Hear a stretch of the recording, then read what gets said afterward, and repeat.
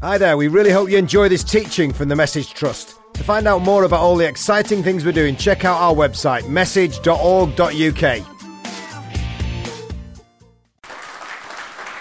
So, I've got to get myself out of the rampant preacher mode now, haven't I, and talk about gentle, humble things. So, I need to do a rapid adjustment. Actually, with the cycle ride, I had a secret survival strategy, and I've just remembered it because my mate Johnny is sitting here, who did the cycle ride with us. We cycled alongside each other for various large chunks of the ride, fantasising about meals that we would cook if we weren't in such a terrible scenario. And, I just want French onion soup with cheese and what wines would accompany it. And it's amazing how fast the miles go past when you're fantasising about your mum's roast potatoes and spaghetti bolognese. So actually it was a brutal ride. Anyway, that's enough of that. Let's pray. And then what I want us to do is really have a bit of an open time together, because I'm going to share some principles that are very dear to my heart, which I really do try and live, although they're painful. So I'm going to talk through a passage of Scripture, and then maybe we could have some questions. And I think normally what I find is in seminars, rather than me come with a whole bunch of PowerPoints, like these are my holiday slides, which I did in a Winning Men one, here's a presentation. This is about the heart. We need to dialogue on that. So if there's no dialogue, you guys get an early break. But if there is a dialogue, I think you'll probably get more out of me that way. But I'm going to talk for a chunk first. But I think let's pray. And let's ask the Holy Spirit to speak deeply into our hearts through God's precious word. So we invite you here, Holy Spirit. We don't just want this to be a talking shop. This is for you and about you, because you called us to our higher way. You called us to live the way, be the way. We might be here coming out of difficult relationship scenarios, work scenarios, business. It's so hard to walk the narrow path. We pray that today it'd inspire and encourage us all, including myself, help us to go deeper, further with you, to live stronger for you, to take the courageous path, not the easy way. In Jesus' name, amen. So I came to Christ at 18, and it was a Damascus Road experience. I had no Christian heritage. In fact, my family studiously avoided anything to do with church. One of the first funerals I ever went to was one that I was actually taken as a new pastor, which actually at the end of it, the guy said, "That was a really refreshing funeral." And I thought, that's because I just made the whole thing up. I haven't got a clue what I'm doing. So church was not a thing, and following Jesus was not a thing, and the Bible was not a thing. The Bible I first owned was the Gideon's Bible that got given out at school, which I smoked because it was made of Rizlas, age 12. So that was, it's just not a feature for me. And my upbringing was classic kind of working class Essex East End. And my dad, at one point, I was 15 years old.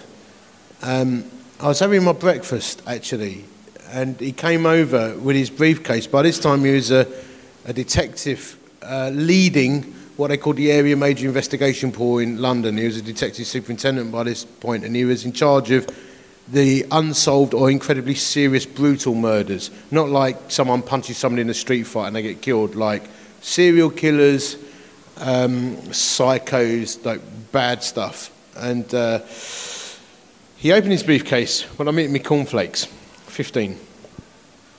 And he pulled out 2 photographs. And it was a photo of a woman who had been stabbed from her head to her feet. And they're graphic photos. And my dad said to me, "Carl, this is my day. My day is directing an autopsy." He said, "I am standing there today and I'm trying to gather the evidence that I need. This woman was killed by another woman. She's married. She's in a lesbian relationship. She refused to leave this woman. She wanted to end the affair and stay with her husband. So the lesbian lover, in jealousy and a fit of rage, stabbed her over 100 times. And I was interviewing her as a suspect, and I noticed flecks of blood in her glasses, in the frame of her glasses, old school detective, and we nicked her. And this is my day. And then he said this: trust no one, son.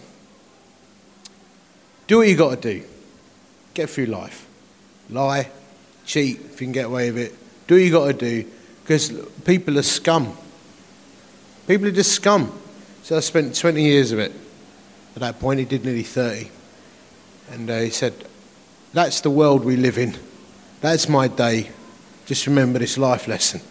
Photos go back in the briefcase, shuts the briefcase, and goes off to work. I'm vaguely traumatised eating me by now soggy cornflakes. And that was the deal. People are scum, and do what you got to do. And then at age 18, I meet Christ. And then I start reading the Bible, because the woman that I fancied in church who became my wife actually gave me a Bible, which I still got on my shelf. I wore it out, but that's my first Bible. I started to read it. And then I read the things that Jesus said. Then I read that some of the things that Paul said. And I started to go through this process. I can remember a month after giving my life to Christ, walking up the road from school with a girl called Sarah Horton. And Sarah Horton said to me, "What's happened to you?" I went, "What do you mean?" She said, "You used to be so out for number one. Now you seem to actually care about people." I thought, wow, I didn't even think I'd been communicating that. But something was happening and the Word of God started to go in deep. So I think, well, that's great, isn't it? So you're obviously starting to live like a Christian. The Holy Spirit's doing a work and starting to regenerate you, and things are starting to change in your life. But then God takes you deeper. If you're prepared to say, I'll go your way and not my way, then God will take you deeper. I remember sitting on the edge of my bed. I used this prayer out there. I'll go wherever you tell me to go, and I'll do whatever you ask me to do, no matter what. If you can pray that prayer, then God will start to do some character surgery on you, no matter what age or stage you are. It's actually a very profound prayer. It's straight from the Holy Spirit. I didn't realise how profound that prayer was at that time. And then I started to plant a church when I was 24 amongst the urban poor in Essex. And I came across this couple. Let's call them Terry and June, by way of masking their identity. And Terry was dying of emphysema. He was a recovering alcoholic. June was a manic depressive. They had 5 kids, not much money, house is pretty bare. And they were, I would politely describe, duckers and divers. They knew how to work the system, and they knew how to work the church. And many people suspected that possibly their conversion to Christ was a little bit windy. It might not have actually been a thing, because they were getting TVs and furniture, and the church was even paying for a gym membership in like David Lloyd. It's like, that's not bad going, because I've got me emphysema, so I need to go down the horizon pool. So many people suspected that. But they lived on the estate where I'd started to plant a church, see. And so I started to build a friendship with Terry and June, and I'd go around there and visit them and stuff like that. And one day, Terry says, let's go and play a game of snooker down my snooker club, which also, remember, the church was funding. So we got in his car, he picked me up, and he's driving me to the snooker hall, and I notice that his road tax has expired. Back in the day, when you had a proper road tax disc, what a beautiful thing they were. You used to collect them. Did you used to collect them in the thing as well? Yeah. So I think, your disc is out of date as I got out of the car. And he went, I can't afford it. And then I heard the Holy Spirit speak to me, not like audible, it was like a conviction. And it was something like this: you can afford to buy him a road tax disc. So I'm like, oh. Actually, I wasn't getting paid for the first maybe nearly 5 years of ministry. I was planting this church. I had to live off my savings from my banking career. So I'm like, I've not got much money, and I'd set some money aside for me and Karen to go away to Cornwall in a caravan. And I'm thinking, well, if I spend that money, we can't go on holiday.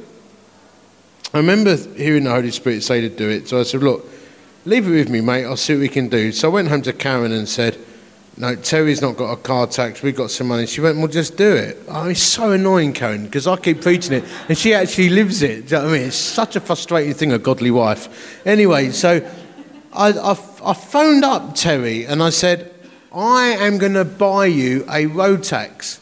To which his reply was, when? And I said, well, give us a couple of days.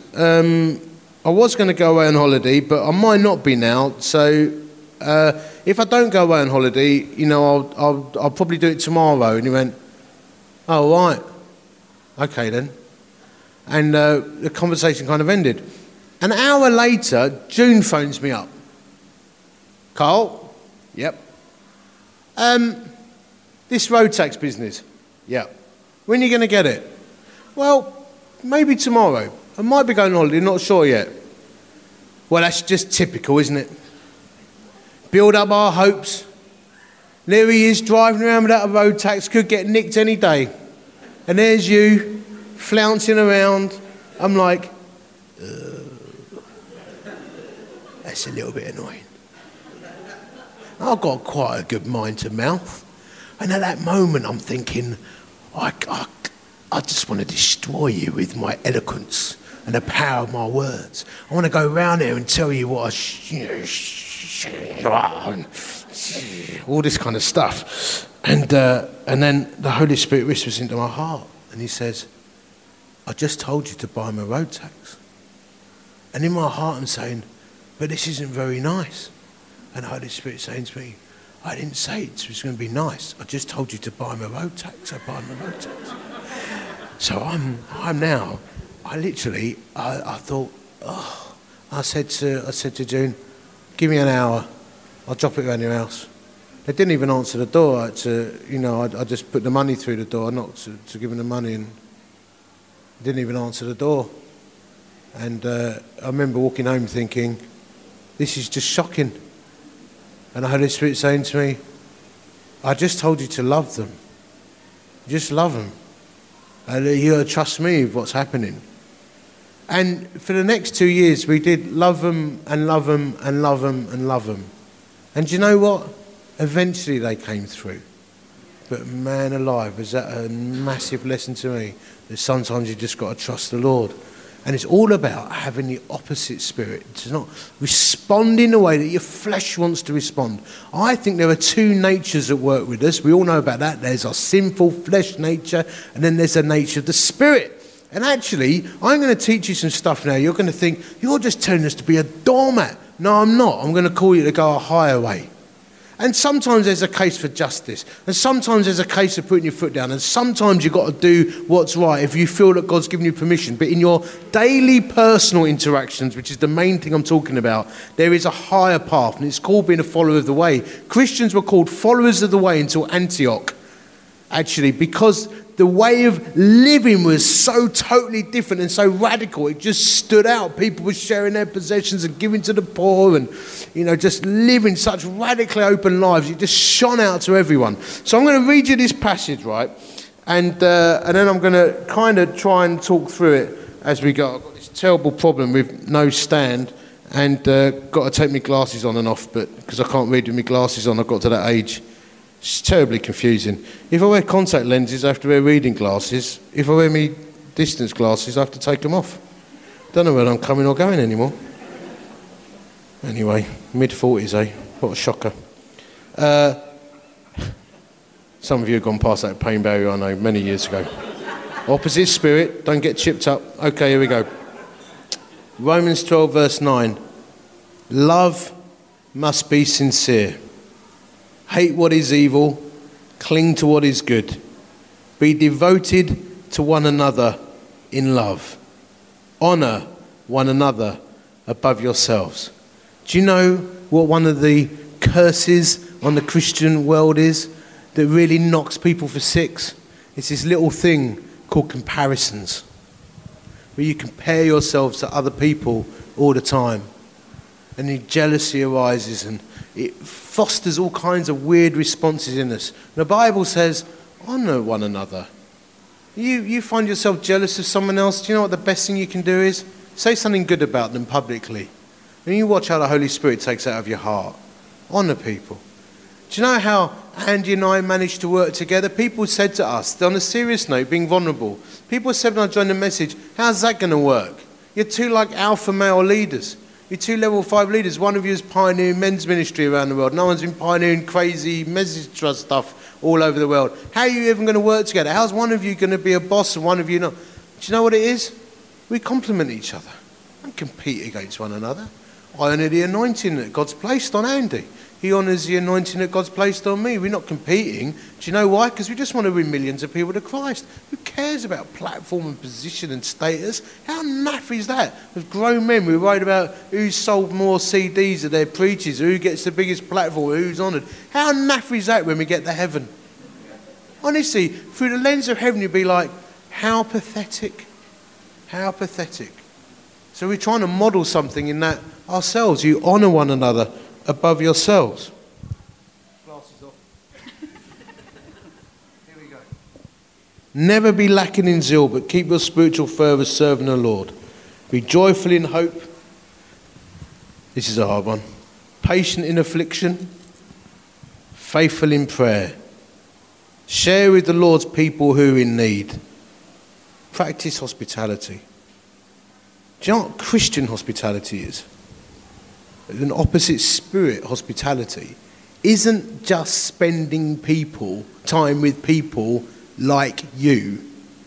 Christian hospitality, practicing hospitality as a follower of the way, is spending time with people who aren't like you at a time that is inconvenient to you. Opening your life and your home up to people who aren't naturally like you and being inconvenienced is such a powerful, powerful thing. Bless those who persecute you. Bless and don't curse. Rejoice with those who rejoice. Mourn with those who mourn. Live in harmony with one another. Don't be proud, but be willing to associate with people of low position. Don't be conceited. It's easy if you come from Romford to associate with people of low position, actually. In fact, it's very hard to find people who are a little bit lower than you. But what it's saying is, spend your lives with the poor and the broken and the needy. That's the call of Christ. Don't be conceited. Don't repay anyone evil for evil. Be careful to do what is right in the eyes of everyone. And if it is possible, as far as it depends on you, live at peace with everyone. Don't take revenge, my dear friends, but leave room for God's wrath. For it is written, "It's mine to revenge. I will repay," says the Lord. On the contrary, if your enemy is hungry, feed him. If he's thirsty, give him something to drink. In doing this, you heap burning coals on his head. But it doesn't mean do that because you go, look at the burning coals falling all over his head. You don't bless people because you get like some weird satisfaction from watching them burn up. It's actually you do it because you're giving it to God. You give it to God, we'll deal with it. It's a very powerful thing, actually. If you're facing a tough time from someone, you just give it to heaven. You say, let's give this to heaven. Don't be overcome by evil, but overcome evil with good. I write a story in the book about, really felt tested on this. When I was running Christian Vision for Men, we had this filming project, and for 18 months, I had a GT86 sports car. Now, I'm a petrol head. Like, I do like cars and motorbikes. And I'm normally driven old rubbish cars and very old motorbikes because I'm an evangelist. In fact, I've said to my kids, as you get older, I just want you to know something. There's always going to be a room for you. There'll always be food. But there's no money. Dad's an evangelist, which has always been a thing. But I've loved my cars. And for 18 months, we're doing this filming project. I had this GT86, which for those of you that are not into this, it's a low-slung car with very usable power. And, it's just a really fun, nice thing. And I was driving it at 4 miles an hour, a quarter of a mile from my house. And I was staring out the window just before my wife's birthday in December, staring out the window at some new houses that were being built in a traffic jam. And a car in front moved off. And I was looking out the window and moved off. Then I looked out the window again and heard this crunching noise. And the car in front of me, driven by a nice young lady, had stalled. And I rolled into the back. So we pulled over. It was that sickening crunching noise. We pulled over and I got out of the car and she ran the window down manually because it was a 1989 Vauxhall Nova. And And she went, what are you doing that for? I went, well, I wasn't looking. So I'm really sorry. Merry Christmas.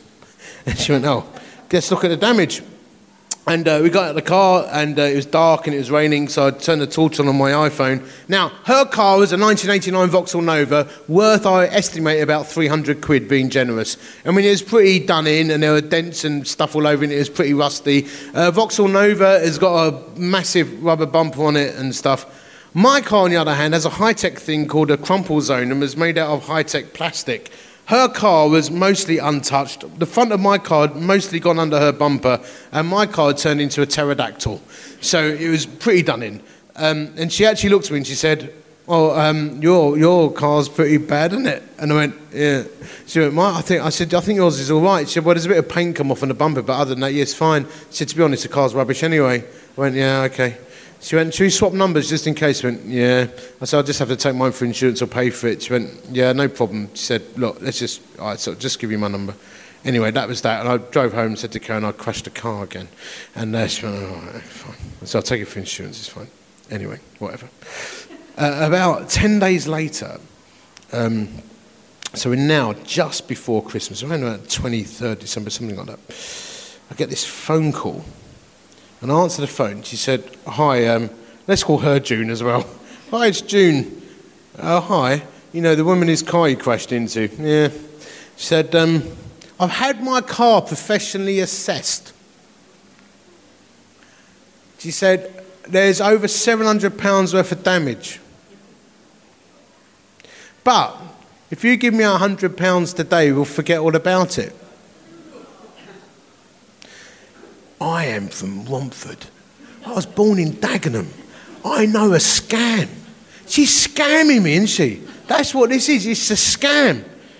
So I'm on the phone and I'm thinking, what do I do? How do you do this? And I've got to get a grip on myself. There's a principle of living the opposite spirit where sometimes you've got to take a deep breath and put yourself in a corner. Ever had that email moment where you get an email and you want to reply to it? Don't. Take a deep breath, put yourself in a corner. Because once you sent it, you can't take it back. Anyone ever sent an email and tried to see if you could delete it before they open it the other end and realise that actually that's a fantasy and that never happens? Anyone done that? It's like, there's a principle in following the way called the deep breath. You take a deep breath, and then what I do is you put yourself in a corner, metaphorically, and give yourself a good talking to. Sort yourself out. If at an extreme thing you really can't cope with the pressure valve, what I would suggest you do is get a manual typewriter and type out a blistering reply that cannot be sent by email, satisfy your sinful desires, feel repentant about it, and burn it. You know, if you really got to get out of your system, if you're really lacking that depth of maturity, but don't send the email. It's the worst thing in the world. Don't do business by email. On this occasion, I'm like, oh, God. So I went, okay, yeah, give me your address. I'll write your address down and I'll come over in a bit. Now I'm still thinking, how am I going to handle this? Do I go around and I'd reason with her, or do I go around and give her some money? So I talked with Karen about it and I said, look, she's trying to scam me and I think I've got a plan. She said, what's the plan? I said, I'm going to write her out a cheque for more than she's asking for. Karen went, what? I said, I'm going to offer to bless her. She said, how much are you going to give her? I said, well, I think I'm going to write it out for 150 quid. So let's pray together. So we stood there, we held hands, and we prayed. Said, let's pray I'm a good witness to this woman. And inside I'm thinking, I'm going to go around and bless her. And I drove around there with my checkbook. Now, I'm not a reverend anymore. I used to be a reverend. I know it's very hard to believe. I've actually been a reverend in 2 different organisations without committing mortal sin, managed to get booted out of both. So there we go. That's why I'm in the message trust. Hey, the place for mavericks and misfits. So anyway, yeah. My checkbook said, I think it still does actually, because I don't write checks anymore, I've got one left, Reverend Carl F. Beech. It sounds quite cool, doesn't it? Reverend Carl F. Beech. So I wrote out a cheque for 150 quid, and I went round her house, and her car's outside the front. My car's still not been fixed, so it still looks like a mobile pterodactyl. And I pull up outside her house, and I knocked on the door, and I said, hi. I've come round with the cheque, and I've put actually a little bit extra on there because it's Christmas, and I want to apologise for the inconvenience, and I just want to bless you. And she said, bless me. And I went, yeah. I said, I run a charity actually. Actually, it's a Christian charity, and I just decided years ago when I became a Christian I'd try and live life differently, and I just like to go around blessing people, so I put a bit of extra on. And she looks at the chequebook, right, and she sees the cheque, and it says 150 quid, and it says Reverend Carl Beech. So I'm thinking at this point, shame on you, burning coals. And then I'm thinking, and if you steal from a man of God, you could be struck down by heaven, and like it happened in the Bible to Ananias of fire and all this thing. Just watch out. But I didn't. She looked at it and she went, oh. And I went, yeah, honestly, Merry Christmas. It's cool. And walked back to my car, and inside I'm thinking, there's no way she's going to cash this cheque. She's going to be overcome. She's going to be completely repentant, and she's not going to want to scam a vicar. I mean, who wants to scam a reverend? No one wants to scam a reverend. I mean, that's dodgy territory, isn't it? I mean, there's still superstition out there in the UK. She cashed it later that day because it cleared about 8 days later after Christmas.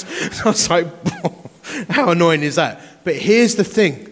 Do you know what I said to Karen, and I said to my mates, and I say this in the book, what I really felt was it was worth the risk as an evangelist. It was worth the risk to get scammed. Because here's my thinking, right? What if she one day leaves Chesterfield, or she bumps into some other Christians in Chesterfield, so maybe moves where you live, and you're running some Alpha course, and she gets invited to an Alpha course. She ends up even working with one of you. Weird things happening like this in the Christian world, right? She ends up bumping into another Christian, and you say, she goes, come to the Alpha course, and she thinks, oh, but I met this Christian once. And he came around my house. I did try to rip him off, but he came around my house and he was rude to me and offensive, and and he fought his corner. What if she thinks that? She might not go on your Alpha course. But what if she thinks, oh, yeah, I met that Christian once, I tried to rip him off, and he was weird. He gave me 50 quid more. Like, he was a bit different. Do you know what you do when you do this stuff?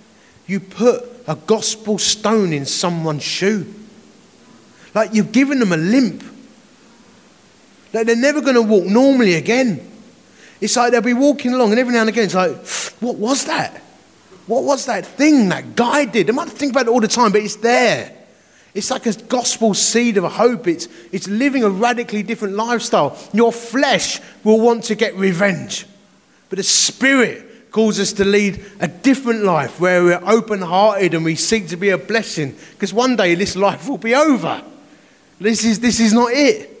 So the following of the way is a deep principle to respond in a counterintuitive way to the things that make your flesh rile up. And you'll know what they are because they're different for different people, but it's the thing that makes you go, I want justice. I want to put it right. I feel indignant about that. Do you know, the only time I can see that the word indignant is used in Scripture is in Mark chapter 1, where a leper comes to Jesus and is indignant that he's a leper and he wants him to be healed. I don't see indignance in Jesus other than religious people who are blocking the way to heaven, and people who are poor and people who are sick. He didn't get indignant about weird letters being written to him, about shopping bills and stuff like that. Like, it's different for us who are followers of Jesus. Do you understand what I'm saying? And it's a very, very counterintuitive thing. And there's a principle behind it. This is what I do. Take a deep breath. Take a pause. Sleep on it. Don't respond to emails straight away. If you're getting a nasty phone call, say, I just need to think about this. If there's a relationship and it's going weird, I tell you what I say to people. If I'm having a really tough relational thing, I sit down with people. I don't do it by text. I don't do things by emails. If me and Gary have got a falling out, and we never have, don't think we will because he's a gracious guy. But if we had a falling out, do you know what I do as a colleague and a co-conspirator for God's purposes? I would sit down actually and say, oh, mate, would you forgive me, man? I think I've been a bit of a clown, actually. Even if I think I'm right, I'll put the power in someone else's hands. Saying, would you forgive me, is different to saying, I'm sorry.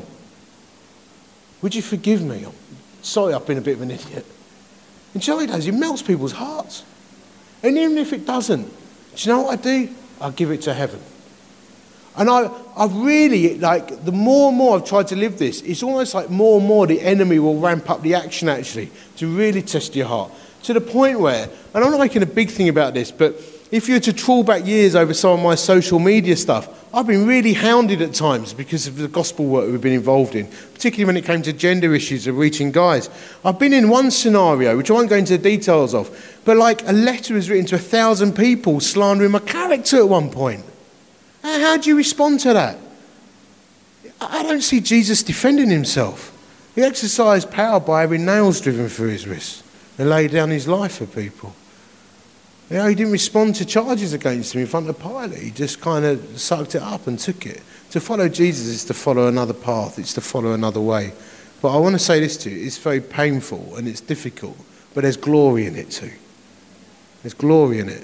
It gives glory to Jesus, actually. It's a victory against the forces of darkness when we conduct ourselves in that way. I think I'm going to stop there because I'd like to maybe try and get some, like, challenge me a bit on it, ask some questions, put some different scenarios. Let's see if we can get something out of this. And if not, we'll have a cup of tea and that'll be great. I'm happy either way, of course. So I'm quite passionate about this subject. That's why I wrote a thin paperback on it. I'm a serial writer with thin paperbacks. I've got stuff in the book about handling social media and all kinds of stuff. Yeah. Sorry, Whoa! It's very loud. More, Lord! I just wanted to ask if you do anything different depending on whether it was a Christian or not a Christian. I've honestly found very little distinction sometimes. So,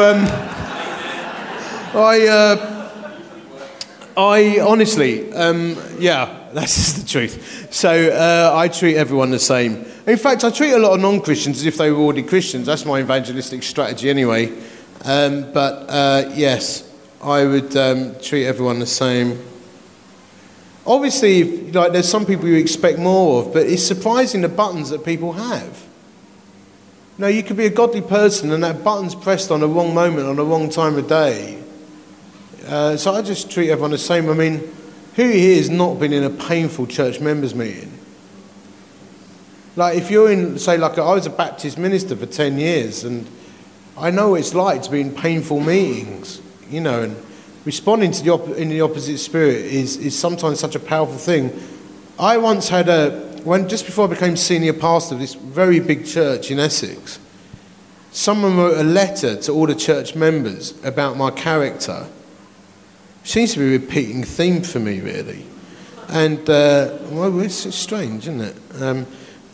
Well, integrity is so important to me, you see. When people attack my integrity, that's my quit button, you know. I mean, honesty and integrity is so, I cannot describe to you how important that is to me. And this person wrote a letter, and I was leading communion, and I was with a sermon prepared on love. Oh. And the whole thing about loving your enemies. God's funny, isn't he? So, and as I walked in, I got this letter out the pigeonhole, and it was this, and he copied me in, this guy, like, he typed this letter out on dead thin paper and then photocopied it on dead thin paper, and I could almost hear his voice. He was typing like,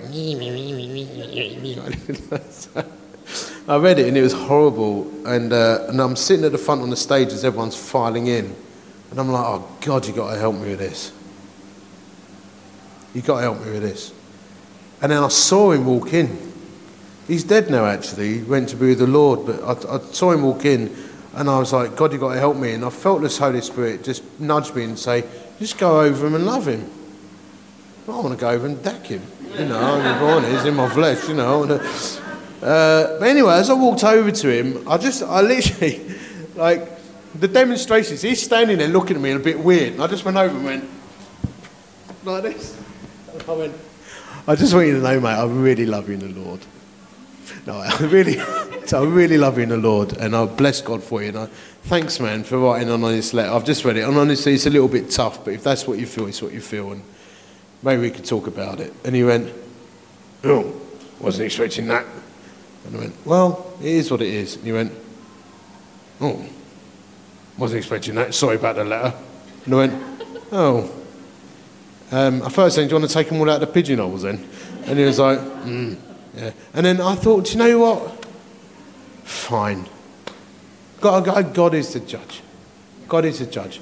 But here's what I found in answer to summarise the finish to this question is, I've had more opposition from Christians than non-Christians. I'm an evangelist. I spend my life telling non-Christians about Jesus. Mostly they're quite fascinated and wanting a dialogue and understand more about Christ. But most of the opposition I've faced in the Christian walk is friendly fire. So I say to people, get used to it.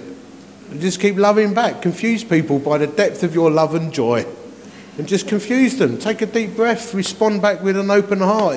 An undefended heart, being vulnerable, is such a powerful thing in the kingdom. Humble, vulnerable, open-hearted. Take criticism. Take it on board. If it's right, disseminate what is right. Apologise for that. Seek forgiveness. If it's wrong, shrug it off. Sack it off. If it's not a thing, it's not a thing. For me, the best person to ask is my wife. I say, I was such and such a person saying this about me. She'll go, yeah, it's probably true, actually.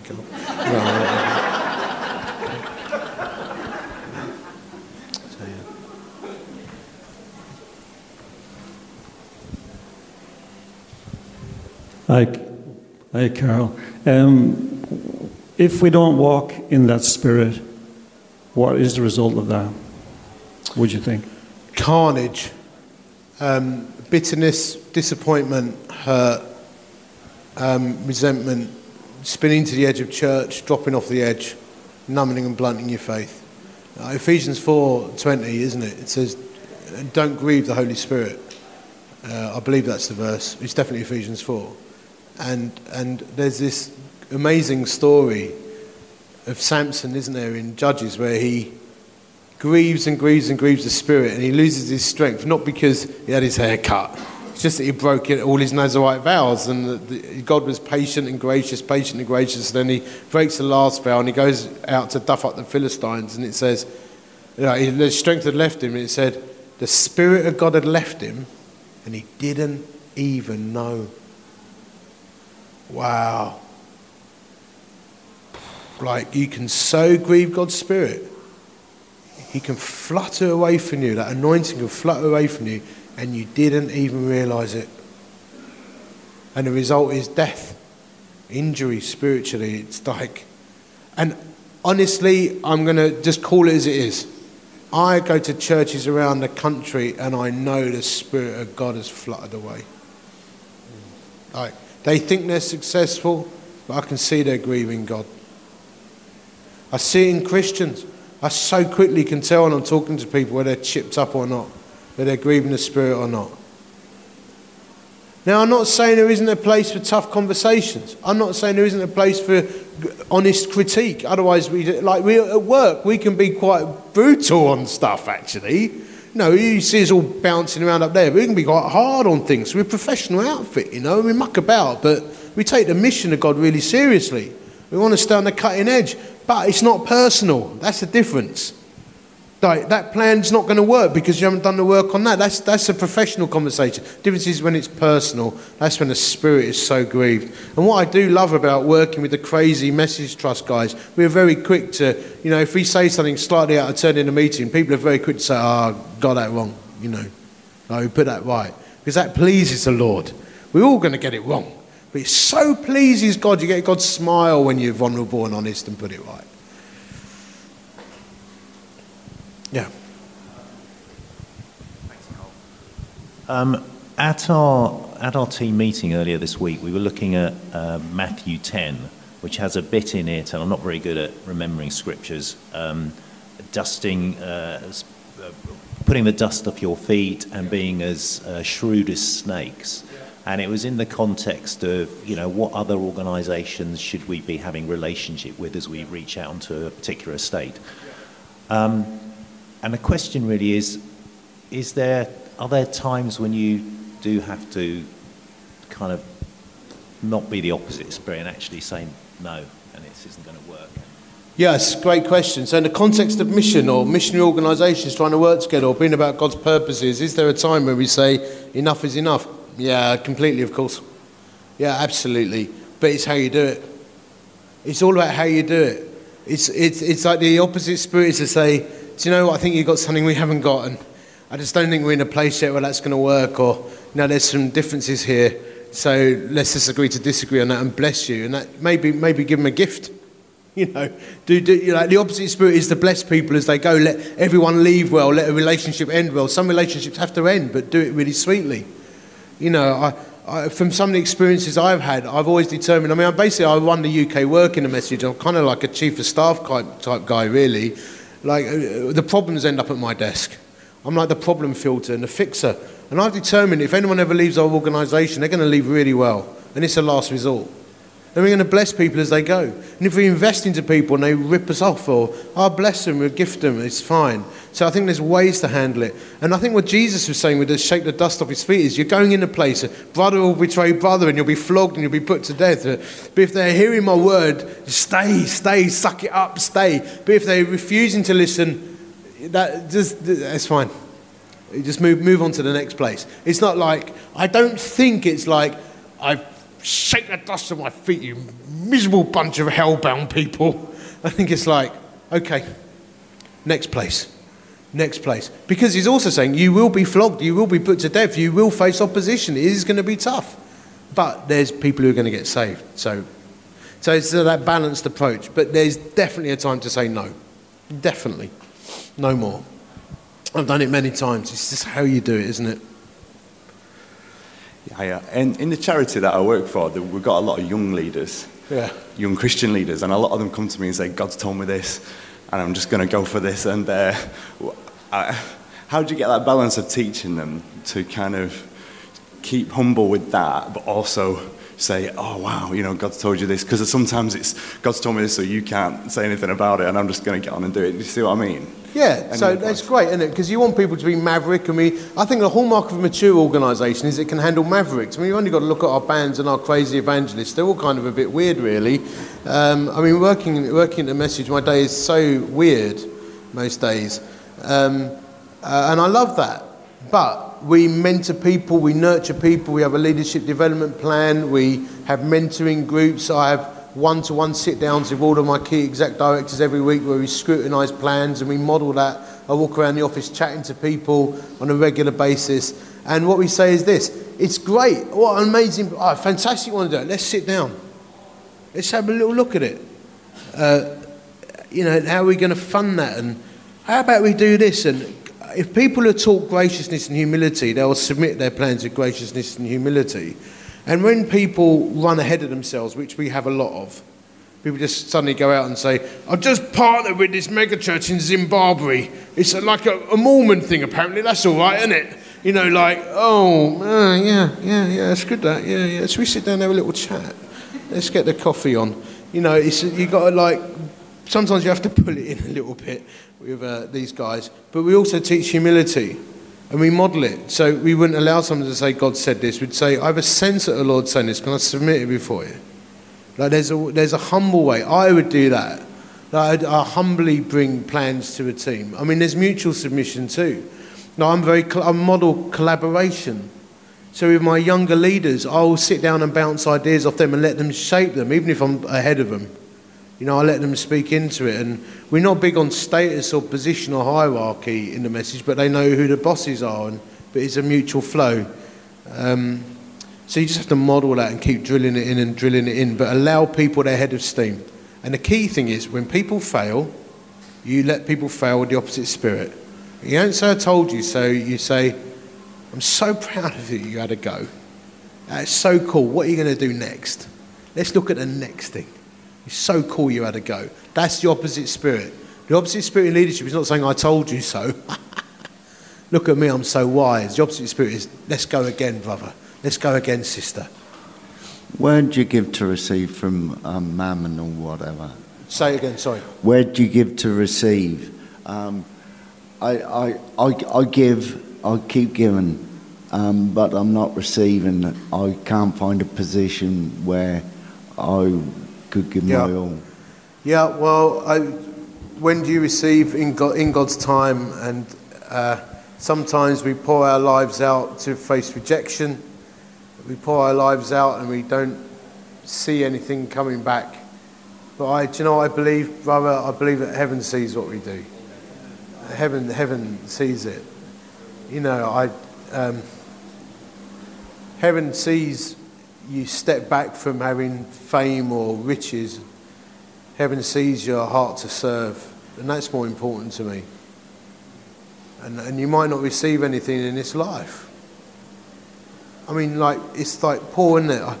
How many times did I face the 40 lashes minus one? I've been shipwrecked, prison, in an inch of my life. But for the glory of Christ. I'll boast in nothing except, the glory of Christ. I pray that I'd have sufficient courage. When you just feel with Paul, don't you? He's emptying himself. But heaven sees. It's the only way I can answer it.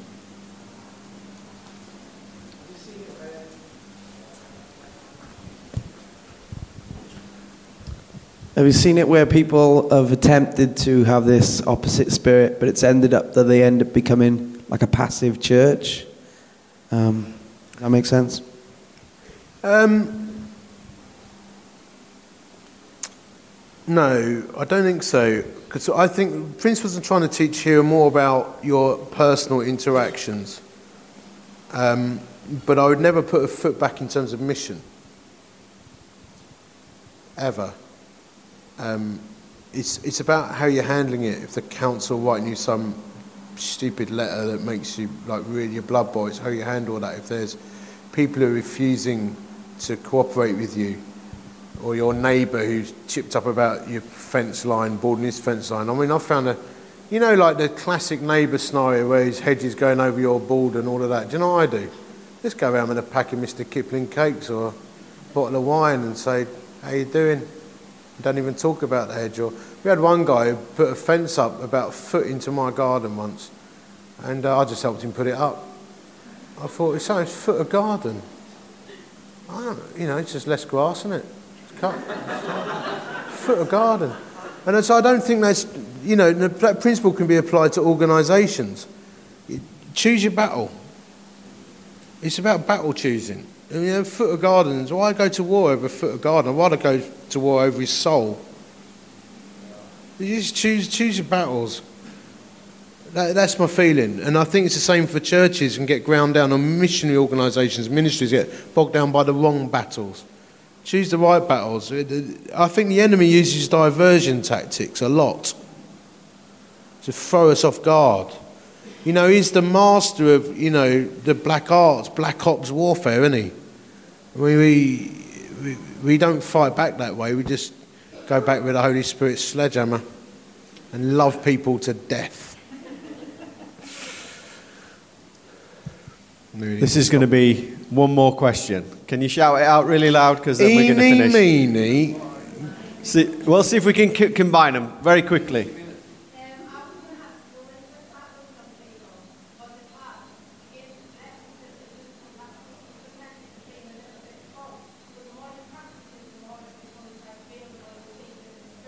Yeah.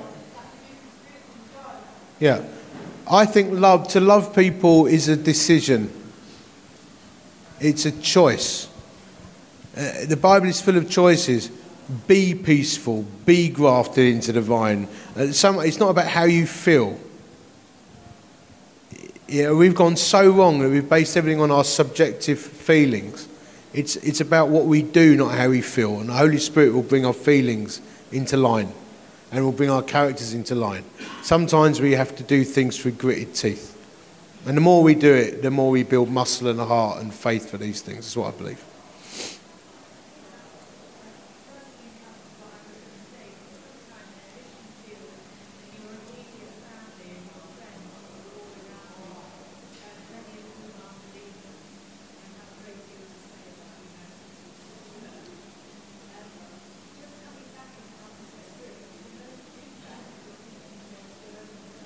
Yeah. Yeah. Yeah.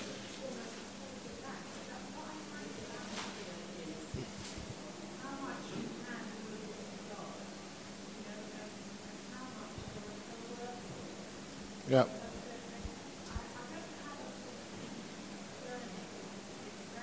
Yeah, none of us have an even journey. It's a roller coaster ride. And we do it in partnership with the Lord. We're never going to get it all right.